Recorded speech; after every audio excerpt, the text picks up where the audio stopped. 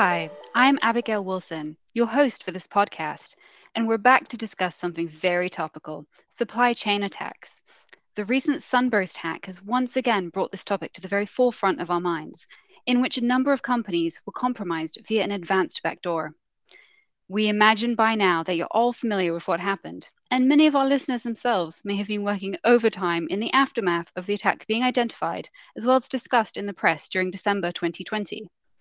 But as we look towards the longer term impact, how can this incident act as a catalyst for better defense in the future? And what steps can you take to protect yourself against supply chain risks? Joining me to offer their advice is Gabriel Currie, our Incident Management Lead, and Will Oram, our Cyber Remediation Lead. Will, Gabe, thank you for joining us. Awesome. Thanks very much, Abby. Happy to be here. Hi, Abby. Thanks for having us today. So, since the SUNBURST hack appeared in the press, what types of conversations have you been having with clients? Gabe?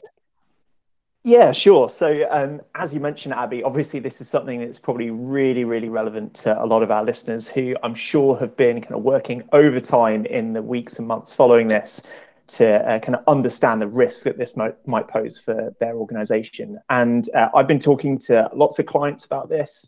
And I think broadly the queries kind of bucket up into three separate things. First of all is intelligence. So actually trying to understand what's happened. Like, you know, this is a really complex hack in many ways, although kind of quite simple in others. So really trying to understand, like, what are the kind of tools and techniques that this attacker used, and therefore what are the kinds of things that organizations need to know, and how can they look for those things on their network. The second is I've just kind of led into detection. So how can organizations actually go and find the signs of compromise in their environments that potentially might mean that they're impacted here? And then third is response. So if they do find those signs of compromise, what do they need to do in the kind of immediate, short, and kind of medium to long term in order to respond to that? Before we take a deeper dive into some of what you've just mentioned, would you mind just briefly covering how many it looks like have been affected by this attack?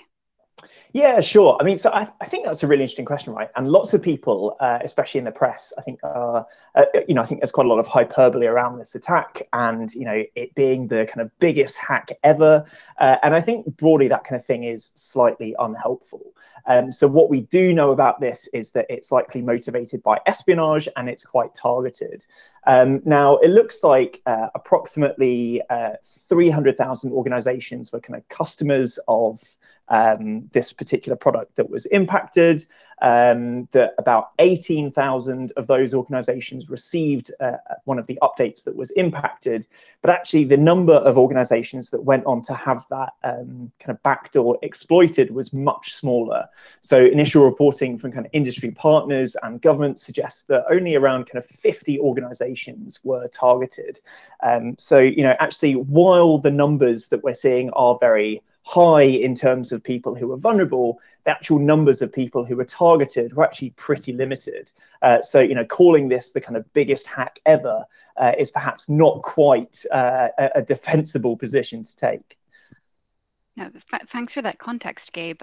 Just before we move on, do you have any recommendations of what organizations should do if they think they have been affected by this attack?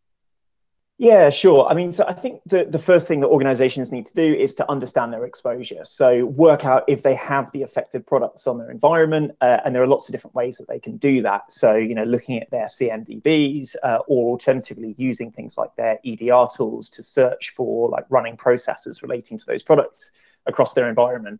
And then once they find those products, they need to work out if they're affected or not. So there are certain versions which we know are impacted, and all of the details of those are on the vendor's website. So kind of work that out, kind of cross-reference the numbers. If you do think you've got an affected version, then there's probably some kind of immediate actions that you should take off the back of that, which broadly is around kind of containment and investigation. So, you know, the first thing is working out, do you already have any kind of instant response plans that are going to be helpful here, and putting those into place, and then doing anything on top of those, or if you don't have instant response plans, kind of coming up with those on the fly and trying to kind of immediately mitigate the risk. So basically taking the impacted software offline, and then kind of taking any other containment steps that you might need to take in order to mitigate that risk. And then kind of beginning an investigation to work out if you think there are any kind of second stage indicators of compromise that might indicate that that vulnerable product has actually been exploited. And there are loads of different indicators of compromise that are available that you can use. I know that here at PwC, we've published some, and that's been provided to our clients. There's loads of really great resources out there that organizations can use in order to determine if they've been impacted. And then, if you then find those kind of second stage indicators of compromise, then what that means is that the kind of vulnerability or the backdoor has been exploited.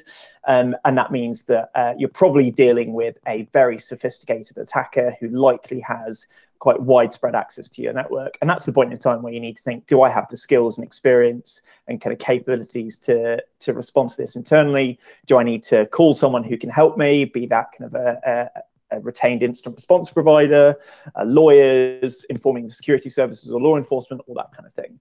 And then kind of going from there in terms of the response. After that, there's probably a whole load of other things that you can do, but I won't steal Will's thunder in terms of remediation. Well, thank you for that, Gabe. So moving on, now that this attack has highlighted several risks for organizations to consider as we move towards the medium to longer term solutions to this. Firstly, looking at the supply chain, which we know has been used as an attack vector before. Why are organizations still vulnerable? And this is despite learning opportunities from previous high-profile supply chain attacks. Gabe, would you like to provide some insight into that? Yeah, sure. So, I think in terms of like this being a supply chain security issue, I think this is really interesting, right? Because actually this is a really sophisticated attack. And, and Will might want to argue with me on this one, but I'm not 100% sure that, supply chain security and kind of third-party assurance can reasonably be expected to identify this kind of thing. I'm not sure it's reasonable that we should expect organizations to kind of audit the code of every single supplier on their environment. So, I think this is definitely a supply chain security problem, but, more supply chain security perhaps isn't the solution here. I don't know, Will, if you've got any thoughts on that? I think one thing that organizations can definitely do is look at the privileges that they have software and applications running with on their networks. So with some of the products and questions here, speaking to clients, they're running them on their networks as domain admin, for example. And if organizations can work to implement least privilege and make sure that when they have these applications running on their networks from other companies, and they're running them with the minimal privileges that those require, that can help make an attacker's life a lot more difficult for them. The other thing is looking at reducing, locking down, and simplifying the number of applications on estates. It's a challenge that a lot of our clients have, especially on their legacy IT estates, when they might be running tens of thousands of applications. So anything that can be done to look at the applications that you've got on your network, reduce the number of applications, and lock down those applications is key. Yeah, I think that's a really good point. Supply chain security is good, but it's not the be all and end all. So we need to provide. We need to kind of encourage organisations to provide some level of assurance over their supply chain, but they need to have kind of other kind of compensating controls like defence in depth. So that if it turns out that there is indeed a vulnerability in that supply chain, so that first of all, the actual impact of that is limited. So Will talked about minimizing the privileges that we give to those that type of software, and then also that there's the right levels of detection and response around that. Just to follow up on that point, the SUNBURST attack is reported to have been undetected for some time. Will, why do you think this was? Yeah, that's a really interesting point, Abby. And it looks like the attack went on for over 9 months at many organizations before being detected, including some security companies and large tech companies, which does raise a question around how effective are organizations' detection and response processes. I think there's a couple of reasons why the attacker was able to remain undetected for so long. So first up, although the attacker was using many known techniques, the attacker was putting significant effort in evading detection when they're on organizations' networks and being very patient in the activity that they're carrying out. That's very unlike some of the cybercrime groups who are carrying out ransomware attacks and moving really quickly and fast through organizations' networks and triggering alerts. These attackers knew what they were doing. They were very patient and they wanted to remain undetected. And the second reason is what this attacker did was when they arrived on organizations' networks was they moved very quickly to compromise privileged accounts and move on to cloud environments. And those are two areas that we often see organizations being weaker at in terms of having the right logging, monitoring, and detection in place. Traditionally, organizations are focused on detecting malware and malicious commands and processes being run on endpoints. But this attacker moved very quickly up into cloud environments using APIs to steal and exfiltrate data from organizations' cloud services and moving around inside cloud environments. Mm-hmm. So, Will, just to pick up on that point, is it fair to say that SUNBURST has shown that organizations, well, many of them still don't have effective threat detection and response capabilities in place then? It's definitely fair to say that it's something that organizations still really struggle with. And I think there's a couple of reasons why that's the case. So first up, organizations don't do enough validation around their detection and response capabilities. I think that's an area that a lot more organizations can do more in, and use purple teaming and security testing to test the tools and technology that they put in place to detect these attacks can actually detect these attacks and do detect these attacks, and actually let their SOC know what to do when they detect these attacks. And I think secondly, as I alluded to in that previous answer, organizations are really traditionally focused on detecting malware and processes, and actually now organizations are moving so quickly up into the cloud, they need to pivot their detection and response capabilities up into cloud environments and making sure that they can detect attacks against those and know what to do when those alerts go off. And moving on to look more at threat detection, the SUNBURST attacker is reported to have targeted Azure's Active Directory and cloud services once they gained access to a victim's network. Will, can you tell us a little bit more about this? Yeah, of course, Abby. I think this is something that I found really interesting over the last month or so, when all the revelations have come out about these attacks. So we saw this actor doing two things relating to Azure AD and Microsoft 365. So first up, when the attacker broke into the networks of these companies, the on-premise networks, we saw the attacker stealing keys and credentials from on-premise systems and then using those keys and credentials to gain access to cloud services. So the attacker was moving from on-premise networks up into cloud services.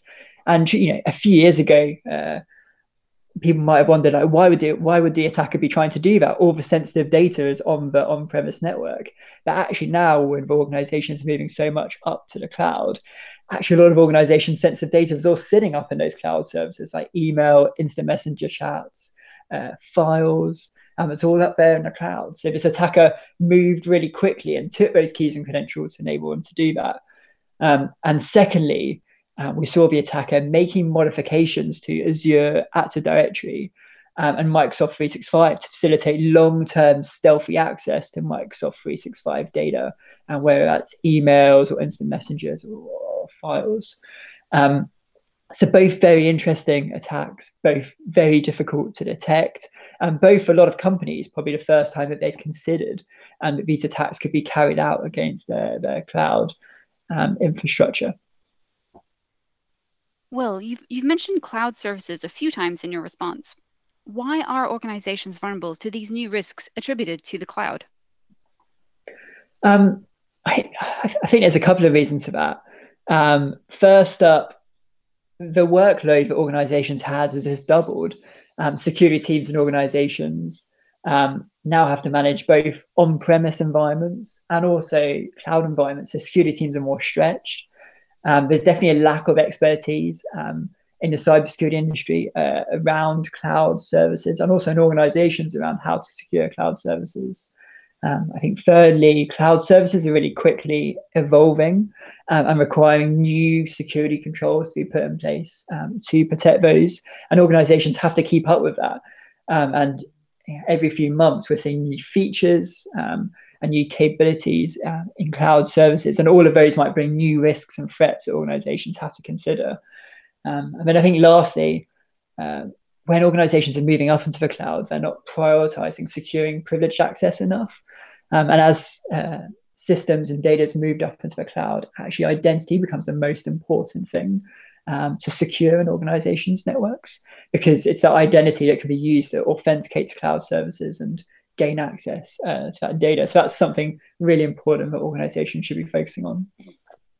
I think that's a really interesting point, Will, just around like identity. Actually, I think Microsoft's been saying recently that identity is the new perimeter, and I think that's such a great kind of clear statement around it. And we've previously thought around like having firewalls and everything as segregating off our internal corporate environment from the rest of the world. But now, actually, with the growth in cloud services, identity is that new perimeter, as opposed to what we might traditionally think of that as. So it sounds like a lot for companies to keep up with, and thanks for providing those really important points. And so, Gabe, I guess a question that you could provide some insight into is, looking ahead, how can our listeners respond? Yeah, sure. So I think there's probably 4 key things that organizations need to do in terms of the medium to long-ish term response to this. Obviously, it's always going to depend on their kind of specific security challenges in their environment. But broadly, that's around securing privileged access, looking to secure the kind of new security risks that Will talked about from the cloud, improving detection and response capabilities, and looking to manage those supply chain risks, both in terms of actually assuring that supply chain and making sure that the software in that supply chain is properly secured when it's in the environment. So to kind of dive into some of those. So first of all, around securing privileged access to infrastructure and cloud services. So, I talked a little bit, and Will was talking about, identity being the new perimeter, and I think that's so true. And I think securing privileged access is one of those things in IT that perhaps isn't the most exciting, cool thing, but actually, if we can do that right, then that's so important. So, doing things like limiting the number of users and kind of service accounts which have domain admin privileges, and ensuring that those are all protected with kind of strong authentication, be that really long passwords, which are managed through some kind of privileged access management solution, or implementing things like multi-factor authentication or risk-based authentication. All of that I think is so important to prevent the attacker from being able to elevate their privileges. And then around detection and response, to pick up on another of those things, I think we need to be in the mindset that a breach is realistically going to happen, and being able to really quickly and effectively detect that breach and then respond to it is so important. So, having the right, having a clear understanding of the threats that are going to target your organization, the kind of tools and techniques that they're going to use, and then what that means in terms of, logging, so that you can actually effectively spot those threats and kind of attack techniques on your environment, and that, you have all the, technical logging in place, and the, alerting and use cases in place to kind of fire on all of that. I think that's really important. And then, being able to execute that efficient and effective response. So, having the right people, process, and technology in place to actually execute that. So, yeah, I think lots of things to think about, but those are some key things from my perspective. No, thanks, Gabe. It sounds like you've picked up on some really fundamental points, and I think it is really commonly those hard basics rather than those new trending areas of security that people tend to focus on short term. So my next question is, for organizations looking to develop more effective detection and response capabilities, what would you say are some really important things they should be considering? Yeah, sure. So I think that the first thing is to probably consider outsourcing. So lots of organizations just aren't going to be able to build the level of detection and response capabilities that they require. So, looking really critically at your own security operations function and working out what can we deliver effectively in-house and what do we need to think about outsourcing. And there are loads of service providers out there that can help with this kind of thing. So, from a detection and response perspective, there's the kind of managed cyber defense offerings whereby, a third-party service provider can monitor the environment for you and provide that kind of initial technical response to ensure that the only alerts that you're getting are validated incidents, and where possible all of the kind of low-hanging fruit is already all being dealt with, so that your kind of in-house team isn't being swamped with alerting. I think that's really important.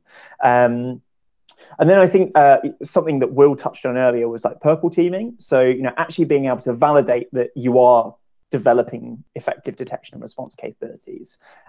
So, something that we've done a lot with organizations in the past is, using kind of combined teams of red and blue teamers, so purple teaming, to execute offensive security techniques, or kind of emulate attack techniques on their environments, and then kind of assess in real time organizations' capabilities to detect that activity and to respond to it, and then over the course of that process, seeking to iteratively improve that. So is our SOC able to detect like Kerber roasting? If not, why not?